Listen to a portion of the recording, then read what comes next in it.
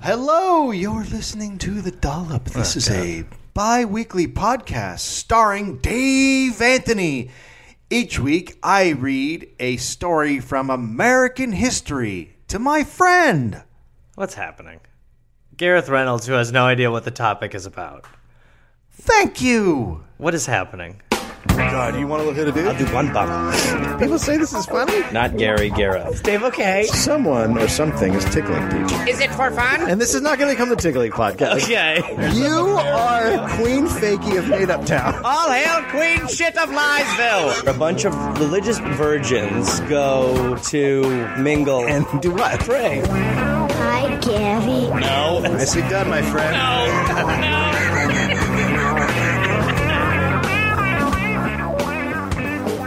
Gary, Should we welcome just have to a the pre-recorded?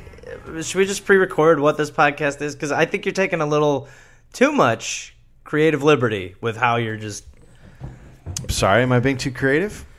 It's just. I like that there's a freedom to this podcast. I'm talking about limiting that. Yeah. I think that's wrong. Yeah. I think you're a wrong person. Yeah. All right. Well, I never told you. I was saying I wanted to tell you about this. What's that? I never told you the story about when I flew back from Sydney with you, because it's pretty funny. Okay. Because what happened was somebody at one of the shows, some people were very nice and thought that I might like marijuana. So at some of the shows, some people gave me marijuana. I don't know why they thought that. But somebody gave me... you like marijuana. Huh? Go ahead. So somebody was very nice and they gave me some pot chocolate, Oh, dude, you can't eat Pocolit. Edibles. You don't know what it's... No, on the contrary, I think flying on an edible is a great decision because they knock me out. Like I told you, when we flew to Australia, I slept literally the whole flight except for maybe 40 minutes. And on the way back, I probably slept for everything except for like an hour 45 when I watched Me, Myself, and Irene. Now, the flight back, we stayed out late the night before we left, and we did stay out late. and we were gonna maybe see if we stayed up all night, and then at like 3:45, I was like, I'm going to bed. You were like, let's go to bed. So we got into bed together because we sleep together. But anyway, so I get up, we're leaving at like 6 a.m. and I see this pot chocolate, and I'm like, oh shit, Yeah. I'm just gonna eat a piece of this. Yeah. So I eat a piece of it. And then, as we remember when we were there was torrential downpours, the worst rain that Sydney's had in decades. Right. So as we're going to the airport, I'm thinking, oh, shit, is our flight going to be delayed? Because my whole angle is like, this is just going to knock me out on the flight. Like, I'll just be on another planet by the time we get on the plane, I'll just pass out.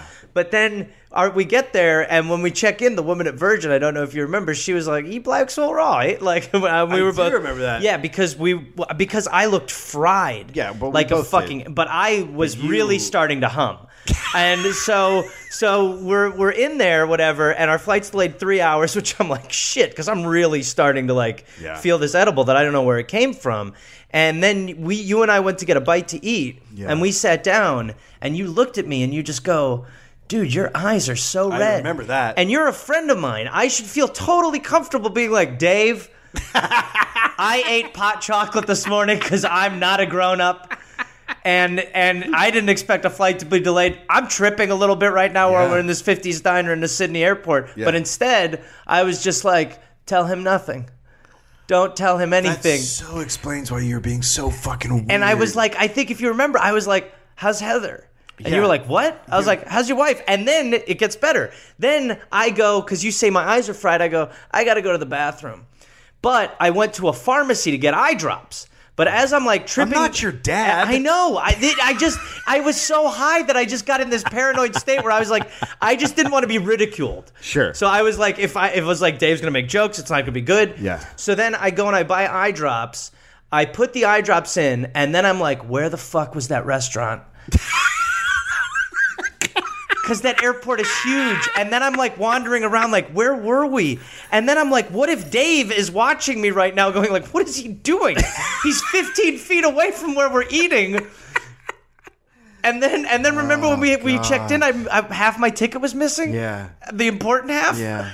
I'm like, am I going to be okay? And you were like, what is happening right now? God. It's because I was so fucking gone. no. I was so gone that I was like, no one can know. It all fucking makes sense Yeah. now. I've been meaning to tell you that. weird Yeah. The whole time. I Yeah. was like, what? And you were like, you're so tired. And I was like, real tired, man. As I was just like, just get on that plane. I was just like a convict, like leaving. Yeah, no, you're lucky you didn't tell me. I would have told the police. It was that I thought you would be like, well, yeah. I mean, you probably want another one. Ooh, are the colors moving? And I'd be like, right now, I can't handle jokes. July 30th, 1881. Scared me. I thought we were okay. Smedley Butler was born in Westchester, Pennsylvania. Smedley Butler. Smedley Butler, the oldest of 3 boys. His parents, Thomas and Maud Butler. Jesus. Yeah, good names, right? Really dealt a short hand in the name game. Yeah. Came from Smedley and Maud over here. It's us, Funkin' Dog Shit. Dog Shit. Dog Shit's a terrible name. And listen, so is Smedley. They came from local Quaker families. Both his father's and mother's families had been in the country since the 1600s. His father was a lawyer, a judge, and for 31 years a congressman, and the chair of the House Naval Affairs Committee.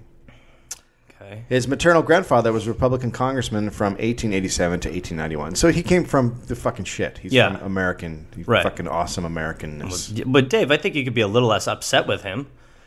Smedley attended popular private schools in Philadelphia. He was the captain of the basketball team and quarterback of the I say, pass it over here, Buffy. Then he dropped out of school and, as 17 years old, enlisted in the Marine Corps during the Spanish-American War. Okay.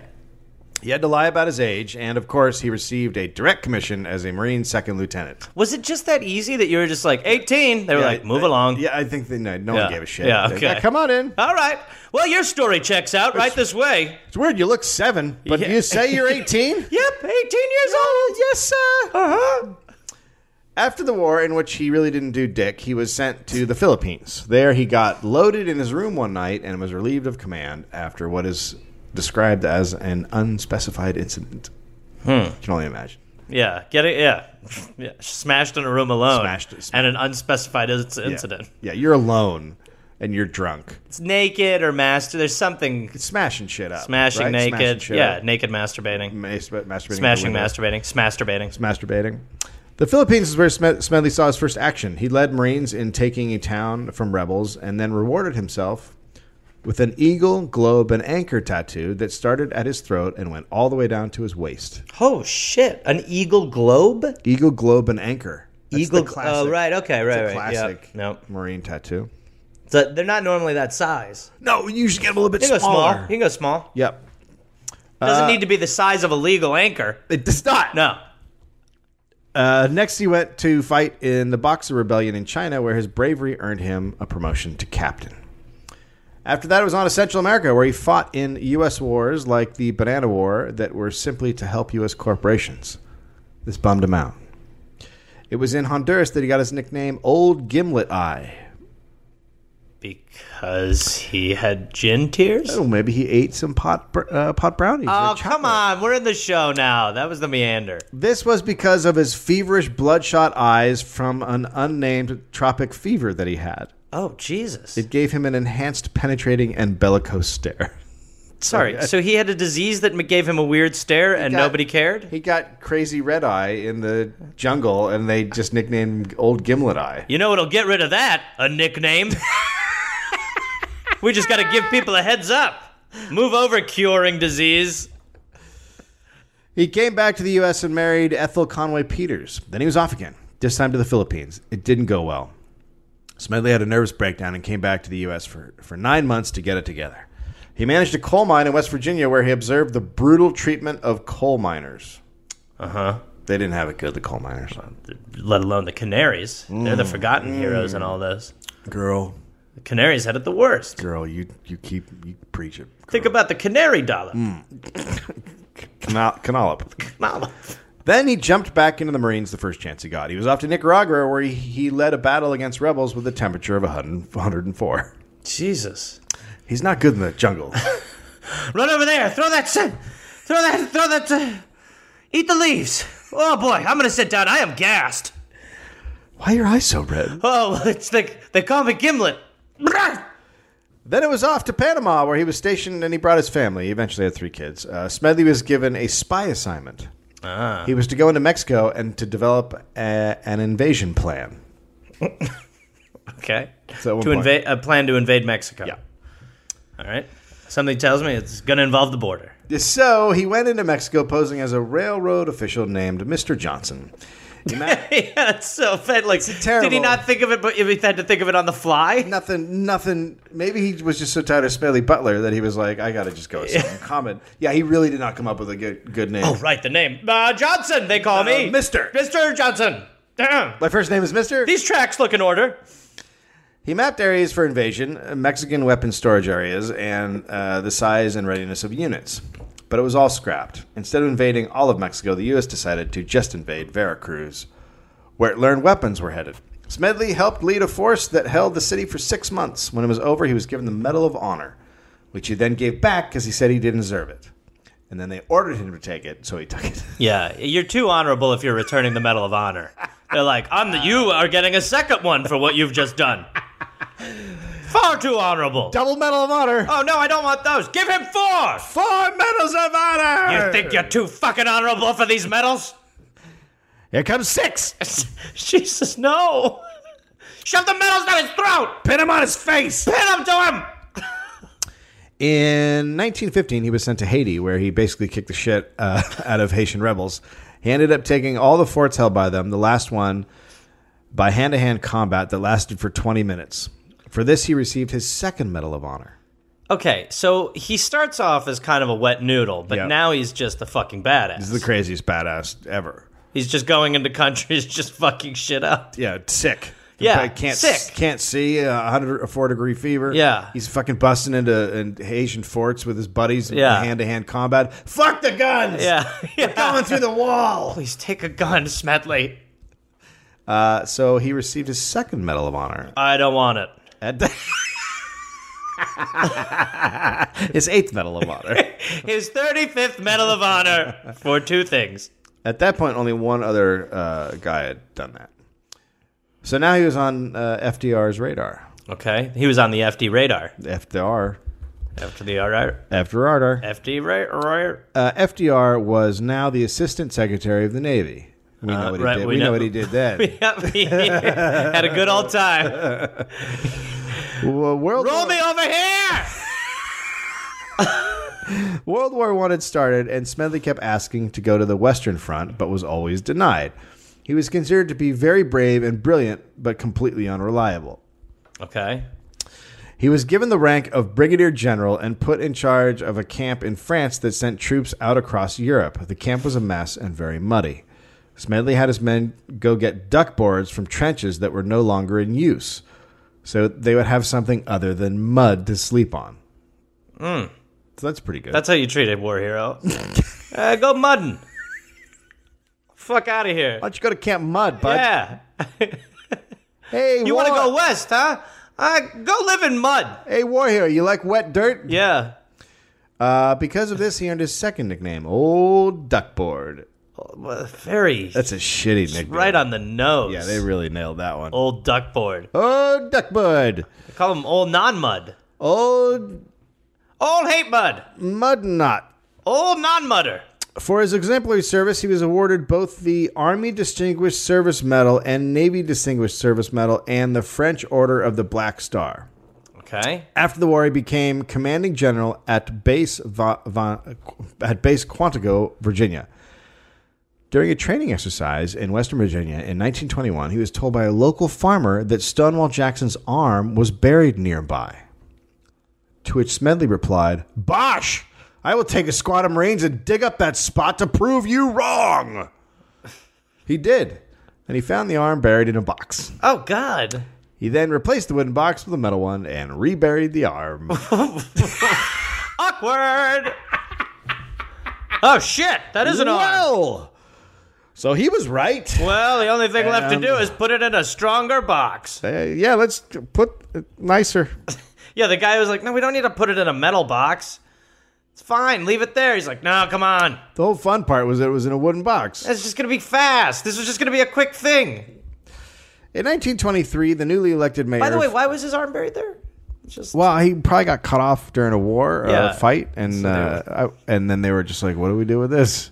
We're not going to carry it around, right? They're not going to be like, there's the arm! still super crazy to just bury an arm. Well, either that or you just throw it in a ditch, so they just buried it. it, I guess. And it's a famous arm, right? Come on. It's not like some you know, not like a common man's schlub arm. arm. Yeah, it's not a schlub arm. It's a fucking quality arm. All right. Fair. All right. So you treat it with respect. It's got to be funny that if like other arms show up, Give it its the own funeral. little arm casket. yeah. Other arms? Yeah, there's an Just arm arms? priest. Yeah, just an arm priest. Ominous. Yeah. 1923, the newly elected mayor of Philadelphia, W. Freeland Kendrick, asked Smedley to leave the Marines to become director of public safety in charge of the city's police and fire departments. Oh shit. Smedley passed because the city was so corrupt. Okay. Then President Calvin Coolidge asked him to do it, so Smedley agreed. It seems like his nickname should be Ask Twice. Double Ask Smedley. Yeah. Smedley immediately ordered raids on more than 900 speakeasies in Philadelphia, Shit. ordered the arrests of corrupt police officers, Oh boy. and cut the roofs off their cars so they couldn't sleep on the job. Wow. What? I mean, is there not? That's a little bit much. That's a lot. That's a bit much. That's when someone's like, well, that's going to cost a lot of money, Smedley. Take it off! Alrighty. You know any arms around here that are buried? What? Arms. Let's get out of here. At one point, he said that he would promote the first officer to kill a bandit, and stated, "quote I don't believe there's a single bandit notch on a policeman's guns in this city. Go out and get some." And bandits are just criminals? Just go kill a criminal? Go kill some people. Cool. All right. Yeah, that's what you do. That's why you don't want to double up on the Medal of Honor. He's Iron Man now. When Magistrate Edward Carney complained that Smedley only harassed the drinking establishments of the working class, Smedley responded by ordering raids on the Ritz-Carlton, the Bellevue Stratford, and other expensive hotel. He stripped the Bellevue of its dance license and began padlock proceedings against the Ritz-Carlton. Smedley also gave a weekly radio address in which he frequently swore, causing many citizens to suggest his behavior was inappropriate. Now listen to me, you motherfuckers. I gotta go out there. All the cunts! All right? Every one of you cocksuckers out there is looking to get fucked with. We're gonna put it right up your ass! We're going to come down there and take the boot and shove it up your fucking ass. Anyway, that's this week's report. Anyway, this was brought to you by Winston's. Winston cigarettes, the smoothest smoke.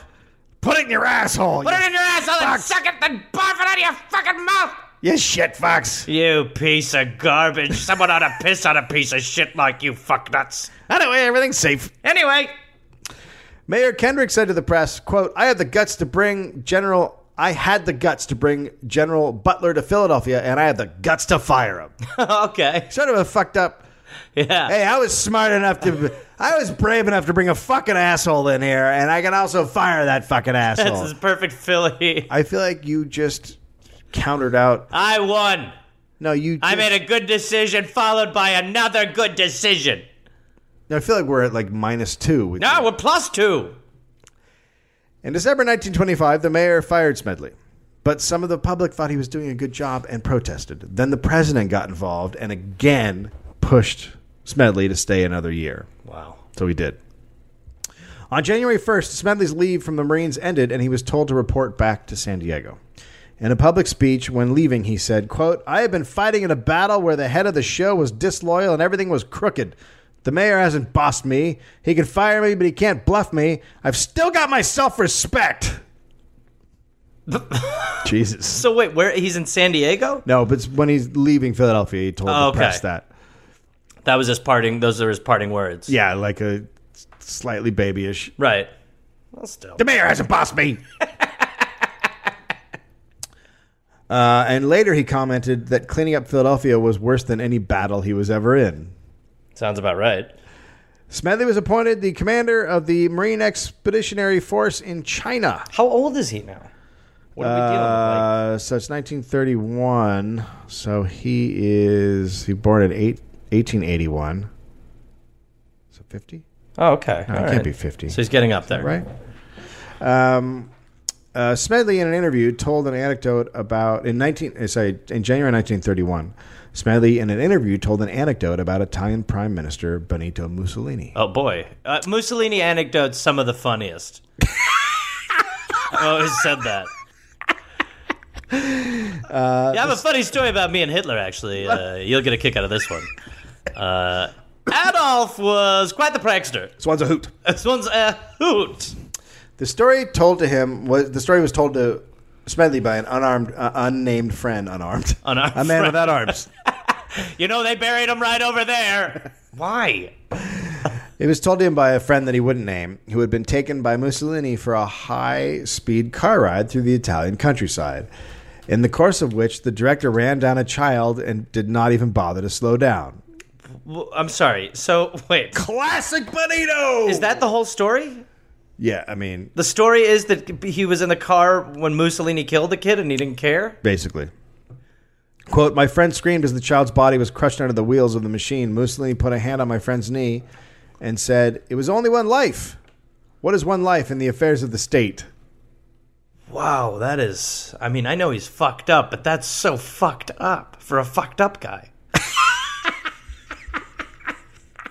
Just hitting a kid and being like, come on, don't you worry about it. Hey, he's like a meatball now. Don't worry. He's a fine. Look, he's a running back there. Look at him. He's a fine. Look at him. He'll roll it down to the hill. He's a cutie kid. Oh, look at him laying all flat and There we taking a go. nap on his...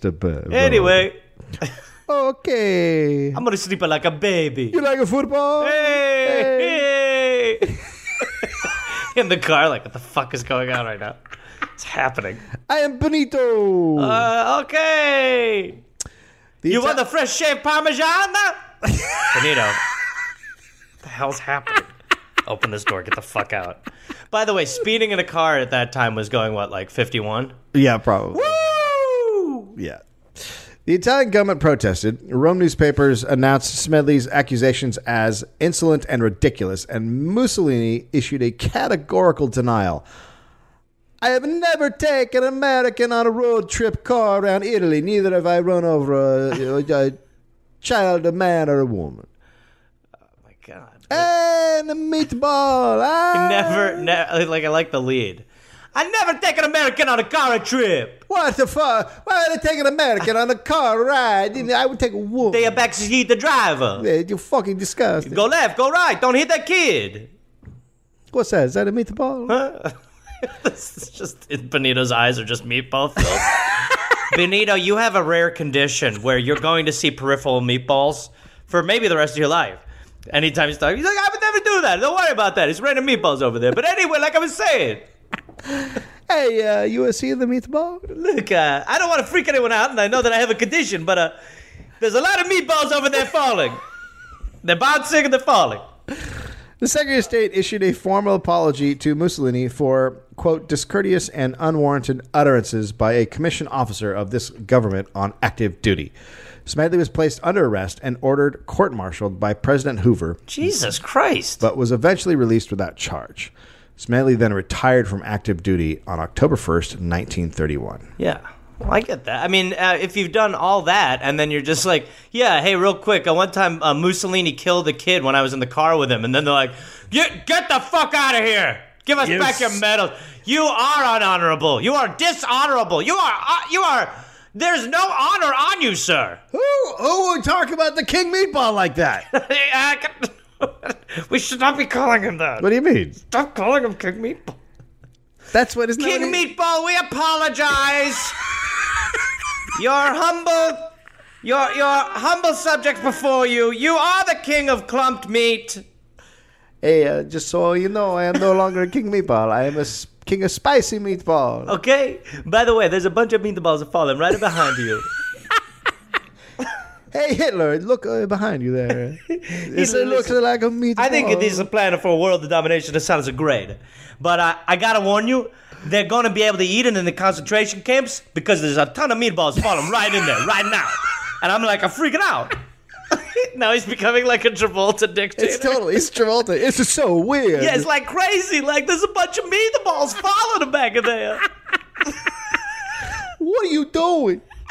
There's so many meatballs. Man, I don't know if your plan is going to work. Let's go out on the Brooklyn Bridge. He was now a veteran. Okay, sorry. I forgot where we were in reality.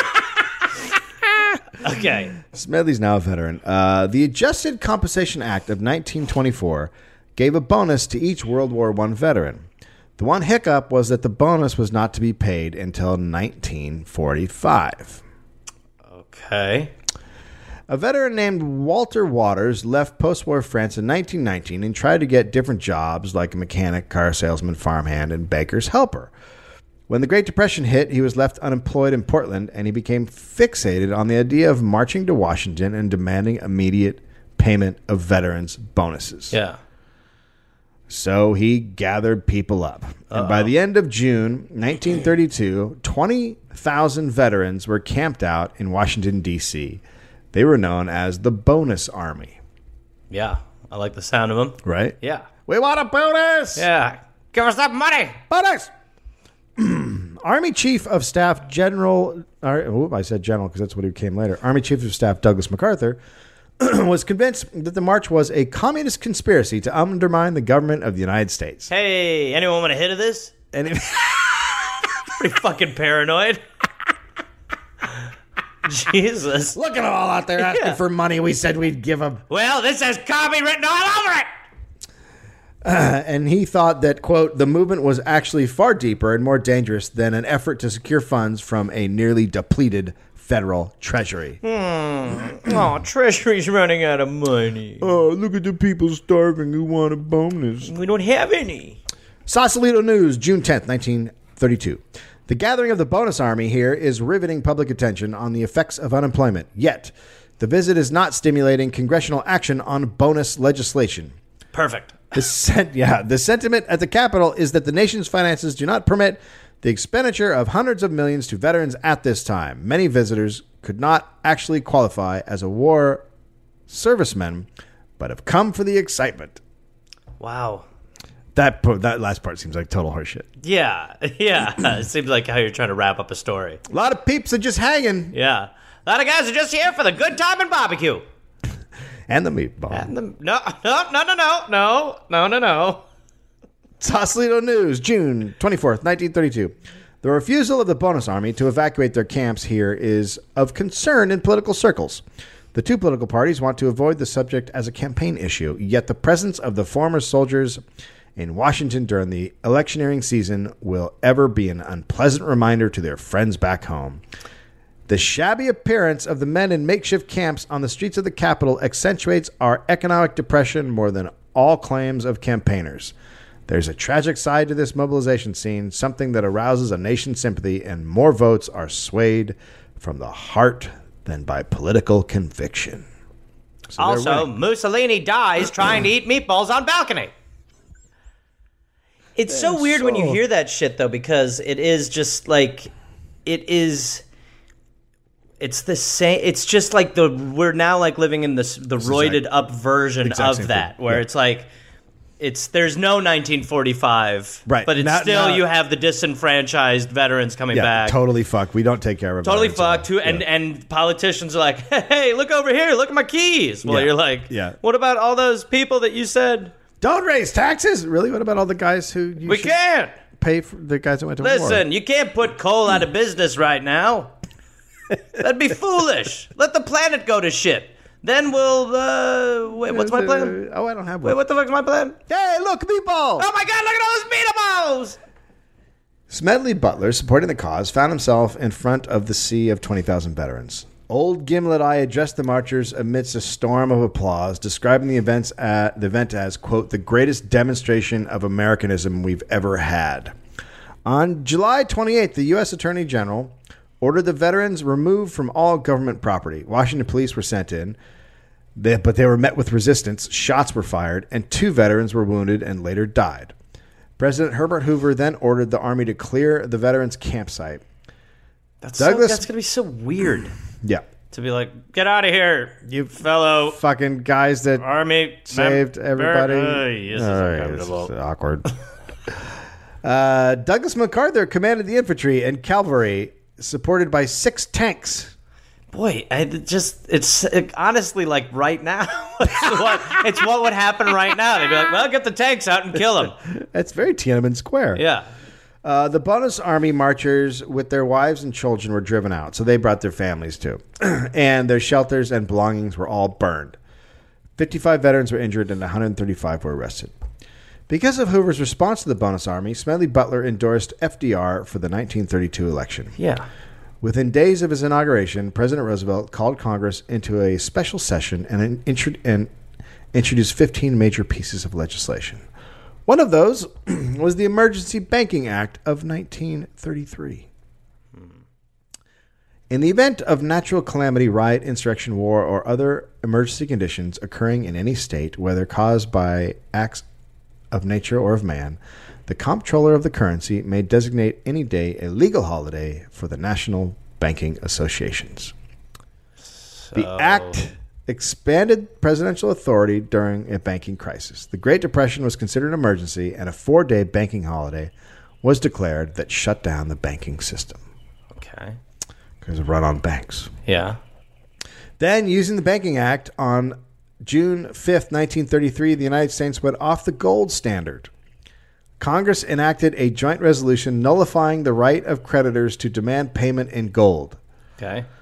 Up until this point, if you had $1, you could take it to any government agency anytime you wanted and trade it in for gold. Okay. It's right. Really fucking stupid. Well, what was I mean, I don't fully know how did the gold standard, so we're off the gold standard, so now we're just on we just live on a dollar currency, right? I mean, yeah, we just live like the world's currency is attached to the dollar. So, yeah, the gold for now, because you could print more money and money's more flexible, whereas gold isn't. Right. So isn't that an argument? Isn't that? But it is, in a way, that's been the Achilles heel of the dollar standard. Maybe, but it has also stopped us from bottoming out at times completely. True. But we're going to get there through the dollar, though. There were far more like depressions and recessions, right? Like bad times, right? On the gold standard than after. It was like basically like the economy was cocaine. At this point, tremendous highs with tremendous lows. Yeah, I mean there have been some bad times, but it's not as bad. And like the last one we had was all because of the banks. Yes, they just did it. Yeah, like it had nothing to do with the gold fucking standard. Well, and what was good about that one too is that $860 billion went missing. Whatever. Yeah, either way.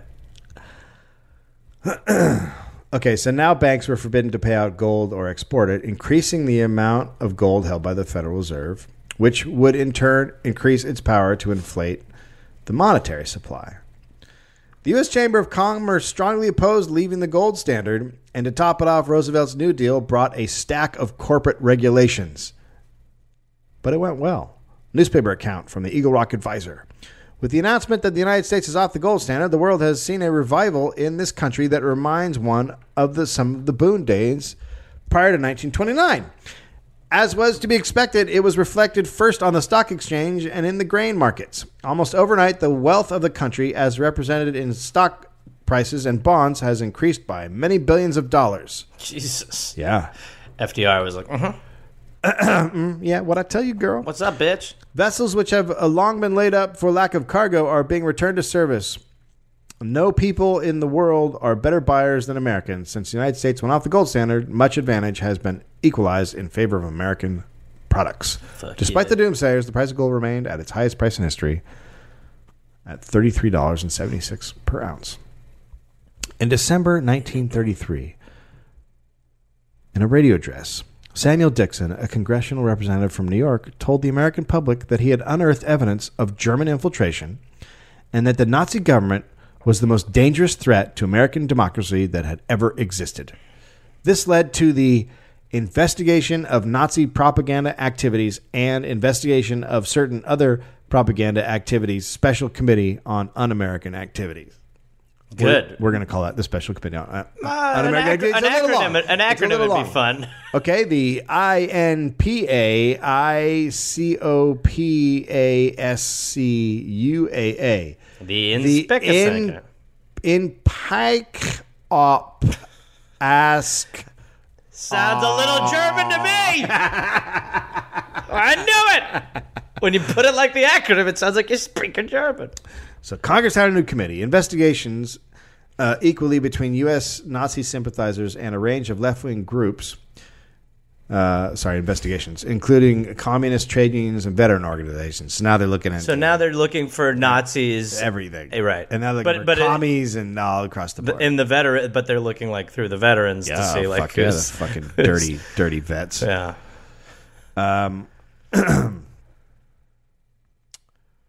Because of this activity with the Bonus Army, the committee came across General Smedley Butler's name as the leader of a veterans group possibly planning a coup.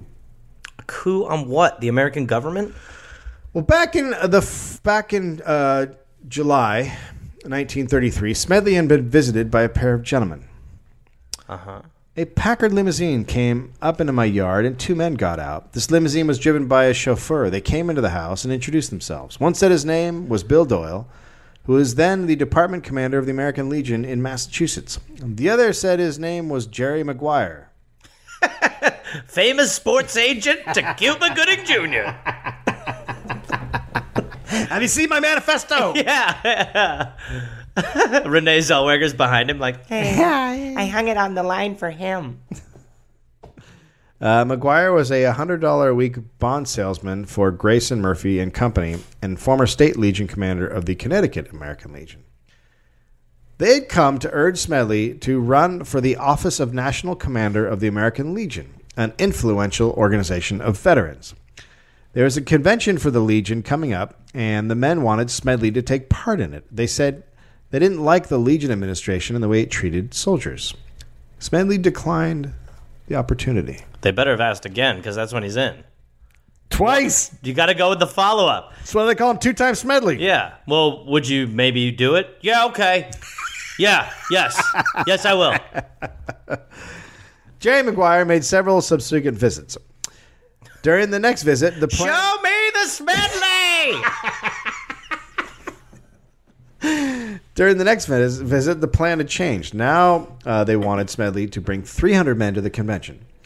He was to place the men in the audience, and at some point they would begin to cheer and start a stampede and demand Smedley give a speech. I said, make a speech about what? Oh, they said, we have one. We will leave it here with you to read over, and you see if you can get those fellows to come. Oh, boy. The speech was written by John Davis, J.P. Morgan Jr.'s attorney. It urged the convention to adopt the resolution that the U.S. return to the gold standard. Maguire tried to convince Smedley by saying they didn't want veterans to be paid with paper money. They should be paid in gold. Nice chunks of gold. Look, we need to get back on the gold standard. We need to give gold to vets. But how's my plan? But it's going so well. Gold to vets. No. You listening? Gold. Smedley Show me the gold! Smedley said if the vets wanted to go, they couldn't even afford to go. To stay for 5 days and come back, it would cost them $150. And Maguire said, well, we will pay that. We have friends. We'll get the money. Smedley said he did not believe it. The next time Maguire showed up, he presented a bank deposit book and showed $42,000 in deposits. In another meeting, it had $64,000 in it. Okay. So Maguire said he represented the Committee for a Sound Dollar, whose primary purpose was to pressure the president to reinstate the gold standard. He implied the organization had the support of several political leaders and the financial backing of some of the country's most affluent individuals and successful corporations. They wanted the vets to get their bonuses, he said. Sure. What? Sure. It's just a bunch of corporate guys and rich guys who want to take care of the vets, like they always do. Yeah, it's true. I guess they've always had good hearts, those corporations. Always. But Smedley had long lost faith in the American Legion. The Legion, over time, had turned into a strike-breaking outfit. Sure, the average vet thought the American Legion was patriotic, but in truth, it was controlled by bankers who financed its beginning and basically pushed to turn into a strike-breaking outfit. He believed the leaders of the Legion. I have a great strike-breaking outfit. Oh, my God. It's a tuxedo with like a cape on it. Yeah. But then I also have a spear. Oh my God, that's fantastic. Yeah, and I sort of have like a Phantom of the Opera half mask Yes, on. Yeah. I love the mask. It's just very nice, and I'm very theatrical about when I wear the outfit, and I'm breaking up the stripes. Yeah, I have a stripe suit. Oh, with the sequins. Yeah, with sequins. Yeah. Eagle wings on the back. Which I've always loved. And I swing a mace. Yeah. And I wear a pig mask. Yeah, yeah, I've been meaning to talk to you about yours. Is it too crazy? I don't think so. Okay, I just want to make sure.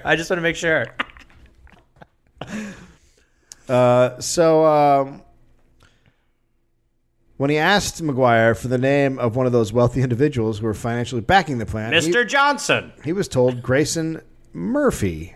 Who was that? McGuire answered, "He's the man who underwrote the formation of the American Legion for $125,000. He underwrote it, paid for the field work of organizing it, and had not gotten all of it back yet."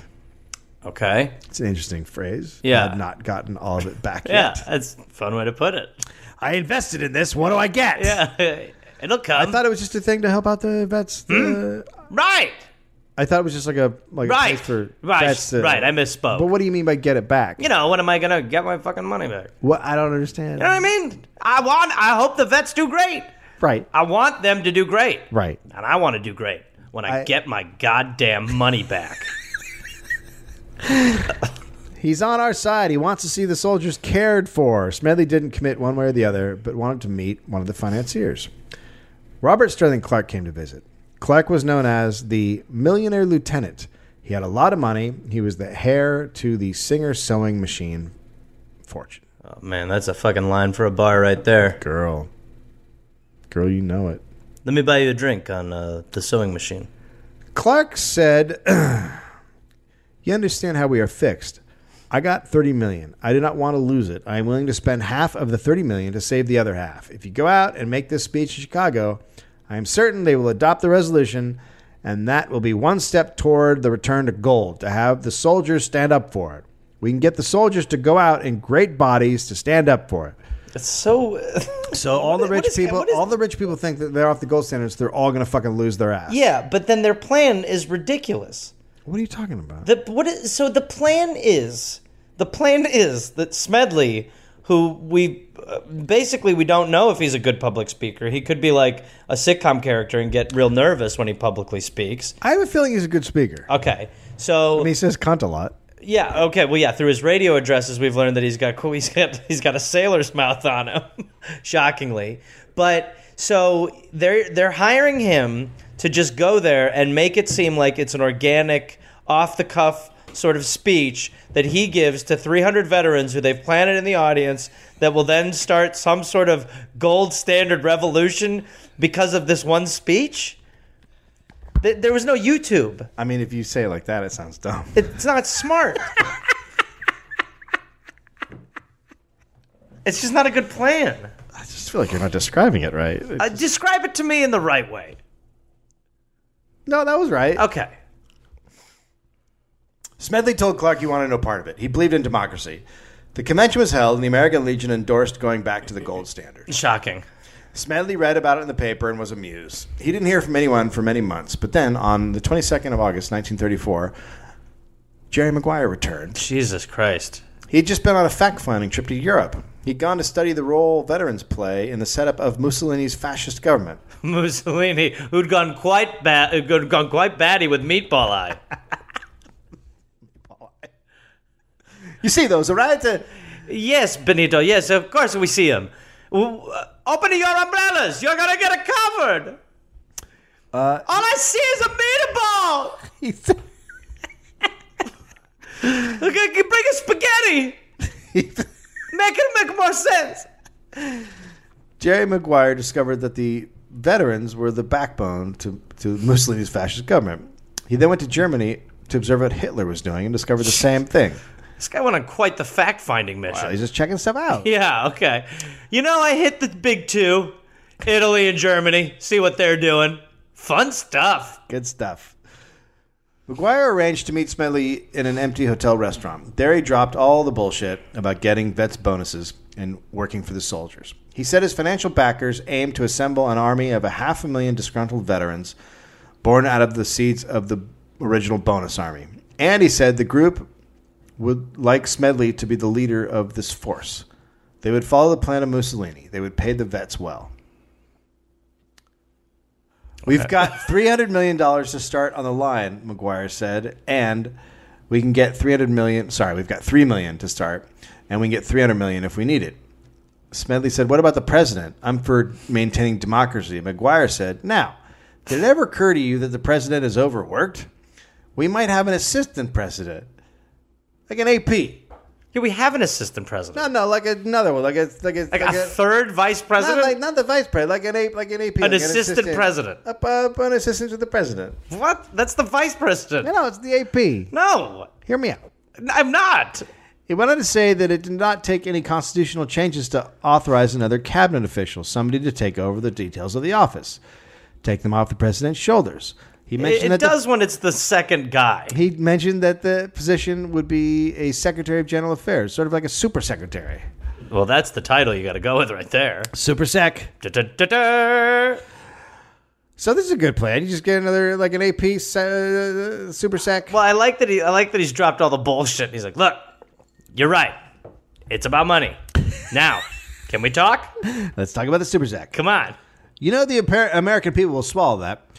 We've got the newspapers. We will start a campaign that the president's health is failing. Everybody can tell that by looking at him, and the American people will fall for it because they're dumb. He said He's that. right on that. He then said they would pay a monthly wage to all those vets who are now suffering. Smedley showed some enthusiasm for the arrangement and invited Jay McGuire to talk to his friend, Paul French. McGuire had told French that all unemployed men would be put in military barracks under forced labor. Sorry? I'm sorry. Fine print? What was that? It's just a simple plan. If you don't have a job, Right. so you got to go to a forced labor camp. It's a camp. Camp. You just forced came labor back camp. from Germany? Yeah. So there's these camps where you put people who can't work, and you put them in there, and then you make them do Sorry, stuff. you're calling these camps. Yeah. Right. Okay. Like BMW is using them, and so we can do that with like Ford. He also, Sorry, you're calling right. Mm-hmm. Okay, so these are work camps for out of work unemployed veterans. So they can leave the camp. I mean, there's no reason. They have work now. They'll be working That's interesting. for free. For sorry? Free? There's no. Yeah, it's for free. Mm-hmm. Just trust me. Okay, sure. He also hinted that weapons would be furnished by the Remington Arms Company, in which the DuPont family owned a controlling interest. There's that delicious name. He continually discussed the need of a man on a white horse, as he called it, a dictator who would come galloping in. A man with eagle wings and a pig mask. And red eyes. He said that was the only way, though the threat of armed force and the use of a group of organized veterans to save the capitalistic system. In August, McGuire said it was all coming into place. You watch. In 2 or 3 weeks, you will see it come out in the paper. There'll be big fellas in it. This is to be the background of it. The papers will come out with it. He said that it would all be a society to maintain the Constitution and so forth. And in about 2 weeks, the American Liberty League appeared.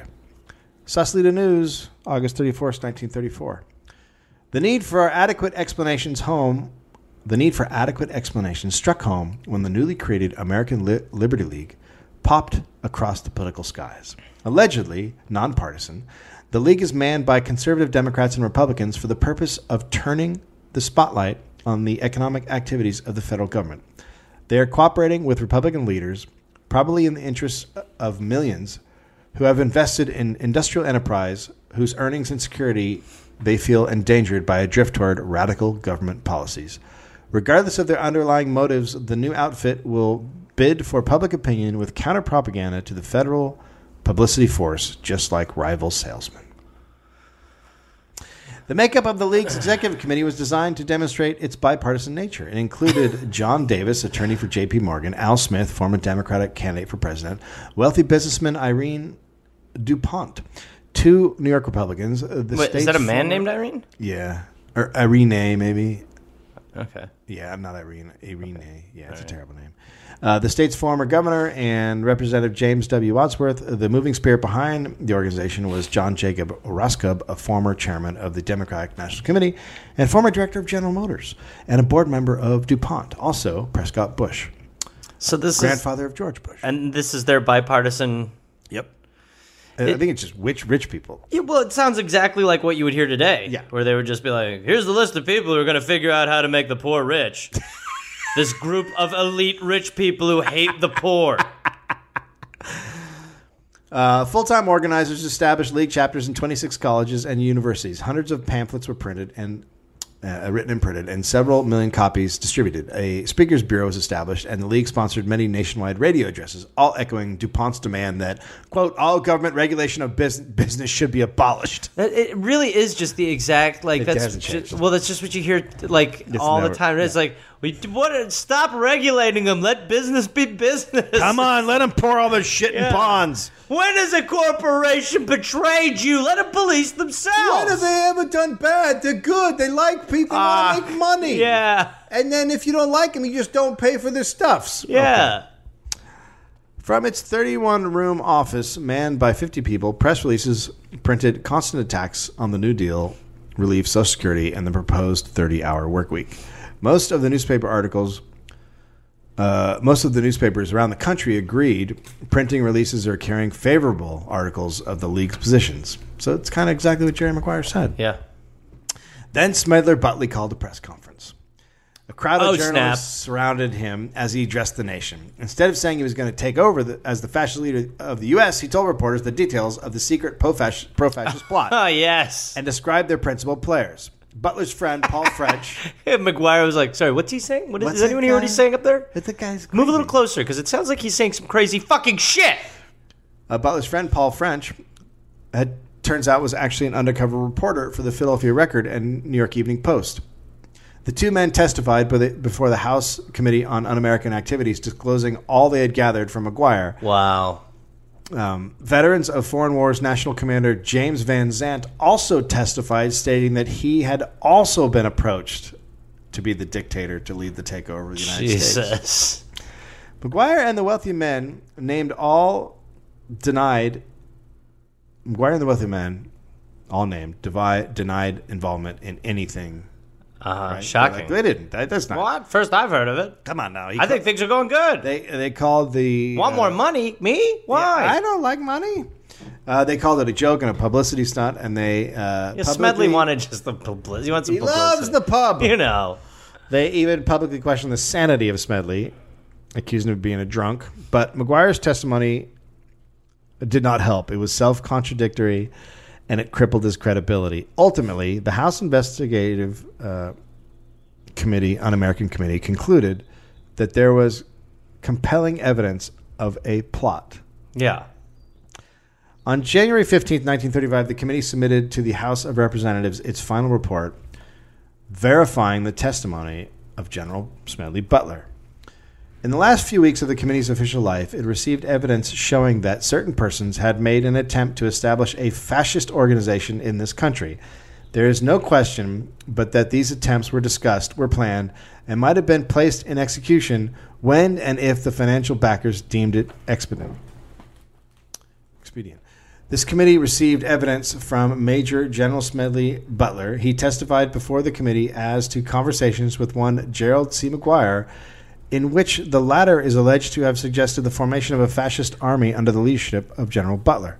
Maguire denied these allegations under oath, but your committee was able to verify all the pertinent statements made by General Butler, with the exception of the direct statement suggesting the creation of the organization. However, this was corroborated in the correspondence of Maguire with his principal, Robert Sterling Clark of New York City, while Maguire was abroad studying the various forms of veterans organizations of fascist character.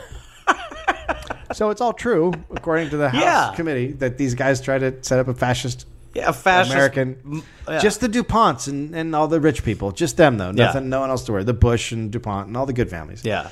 The press was quick to pick up the story, referring to the conspiracy as a, quote, plot without plotters, which failed to emerge in any alarming proportion. A handful of papers took the story seriously, but most newsmen ridiculed the notion that their bosses' close acquaintances would participate in a takeover of the country. Criminal charges were brought against no one, and the collection of prominent men implicated in the plot were immediately excused from testifying. In fact, all mention of their names was scrubbed from the committee's public report. 1 month after the final report was issued, Corsicana Daily Sun, March 25, 1935.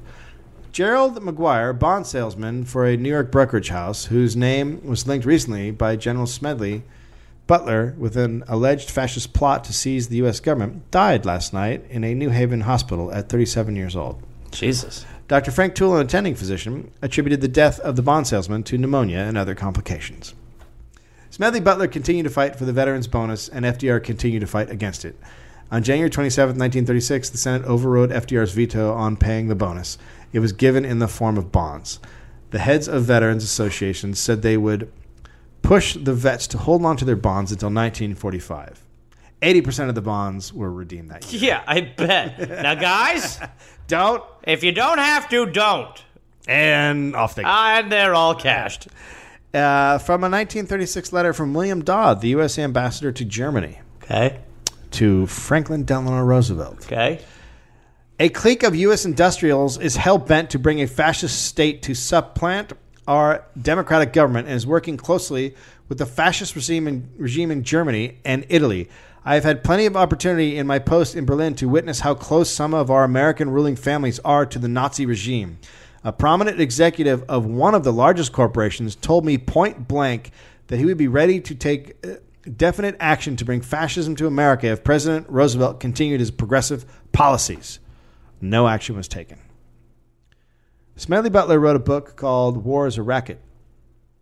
Quote, beautiful ideas were painted for our boys who were sent out to die. There was the war to end wars. This was the war to make the world safe for democracy. No one told them that dollars and cents were the real reason. No one mentioned to them as they marched away that their going and their dying would mean huge war profits. No one told these American soldiers that they might be shot down by bullets made by their own brothers in America. No one told them that the ships on which they were going to cross might be torpedoed by submarines built with United States patents. They were just told it was to be a glorious adventure. Thus, having stuffed patriotism down their throats, it was decided to make them help pay for war too. So we gave them the large salary of $30 a month. All that they had to do for this sum was to leave their dear ones behind, give up their jobs, lie in swampy trenches, eat canned willy, and kill, and be killed. So he was not a big fan of war at that point. Do you have any canned Willy? I don't. I would just love a can of Willy right now. It's actual Willie. That's why you should name your kid Will. Wait, what do you They'll mean? put anybody who's named Will. Oh, God. They put in cans and they send them to troops. So Will Anderson's living on Yeah. No, they're just like there's a guy on the street who's like, so your name's Bill, but I mean... No, Is it's it Bill. from- No, on my birth certificate, it's Bill. But it's from William. Grab him, It's derived boys. from William. Get him! Throw him in the Willy van! Put him in a can. Put him in the Willy van can! This is good, Will. Was this an Anderson? June 26, 1940. Major General Smedley... I'm not good today. Major General Smedley Butler died in a naval hospital. Old Gimlet Eye succumbed to a gallbladder and liver ailment. At the time of his death, he was the most decorated U.S. Marine in history, and by the end of his career, Butler had received 16 medals, 5 for heroism. He is one of 19 men to receive the Medal of Honor twice. After the fall of the Soviet Union in 1994, 2 researchers went through an assortment of KGB dossiers. Oh, boy. There they found the codename Crook. Oh, boy. Crook was the name the Russians gave to their Soviet spy, Congressman Samuel Dixon, chairman of the House Special Committee on Un-American Activities. Oh, Jesus Christ.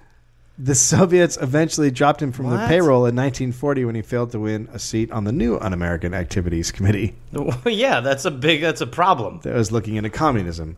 Dickstein then served as a New York judge until he died in 1954. Oh, God. Jesus. You always got to put a nice chair on the top, don't you?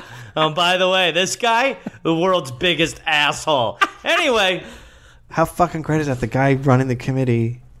Yeah, that's is a crazy. fucking Soviet spy. Yeah. Well, what it is it's also like you just it's just a symptom of the world we live in, that people want to take advantage of for their own profit and benefit whenever they can. It's just interesting to watch how it continually happens, and I think we live in the time now where it's been achieved. Oh, you completely. know. Also, I'll be at the Improv Sunday night at 9:30. Sunday night 9:30 Improv.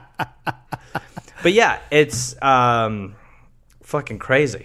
But and a lot of people still think this is not real, but with the House Committee's report and then the KGB thing is not real, or no, the actual whole fascist movement. takeover. But with the report from the House Committee and the telegram from the ambassador is pretty fucking damning. Well, also it's you got to factor into there the amount of throw you off the scent tactics that are just going to be in anything like that, because. And why wouldn't the rich want to take over the fucking country? Oh, Jesus Christ. Come on. What, are you kidding? Like Prescott? Yeah, we're supposed to be on the side of Prescott Bush, who was like a Nazi. Yeah. No, but it's just this group of fucking elite jack-offs who are like Monsanto. It's just this group of They're fucking... great. They're good. They're good people. Oh, sorry. That's right. I forgot they sponsored the show. Shout out to Monsanto. Monsanto, guys. They got the seeds. Nothing will kill. Monsanto, breaking the back of the regular farmer. Buy every week. Monsanto, buy it. All right. Bye. Oh, hey there, everybody. It's Gareth, from this podcast. Listen, I've got some stand-up shows I'm inviting the Gareth Army, to join me for. I will be in Fort Collins, Colorado, August 18th and August 19th. I will be in Minneapolis, Minnesota, August 24th through August 26th at Acme. I will be going to the UK in September. Please join me. I will be in Glasgow, September 13th, London, September 15th, Dublin, September 17th, and September 19th, Manchester, Birmingham, September 20th, Bristol, September 22nd, and Cardiff, September 24th. And then in November, I'll be in Australia. November 10th, almost sold out, I think. I'll be in Melbourne, Australia. Then I will be in Northbridge, Australia on November 15th. Adelaide, November 16th. Canberra, November 17th. Brisbane, November 18th. And then I will be in Sydney on November 24th. Go to GarethReynolds.com for tickets. Garmy, let's get at it after it. Let's see you there. Hey there, people listening to The Dollop. This is Gareth. Yes, this same guy. Listen, I have a new podcast called We're Here to Help that I'm doing with my friend Jake Johnson. It's basically a call and advice show where we don't say that we're professionals because we aren't, but we try to help people with problems that are important to them. You can listen to it wherever you listen to podcasts, and it is out right now. So go listen to We're Here to Help with Jake and Gareth. We're Here to Help with Gareth and Jake. I don't remember how we did it, but either way, fun, half hour, comes out Tuesday, August 22nd, and the episodes will be out every Tuesday and Friday. We're Here to Help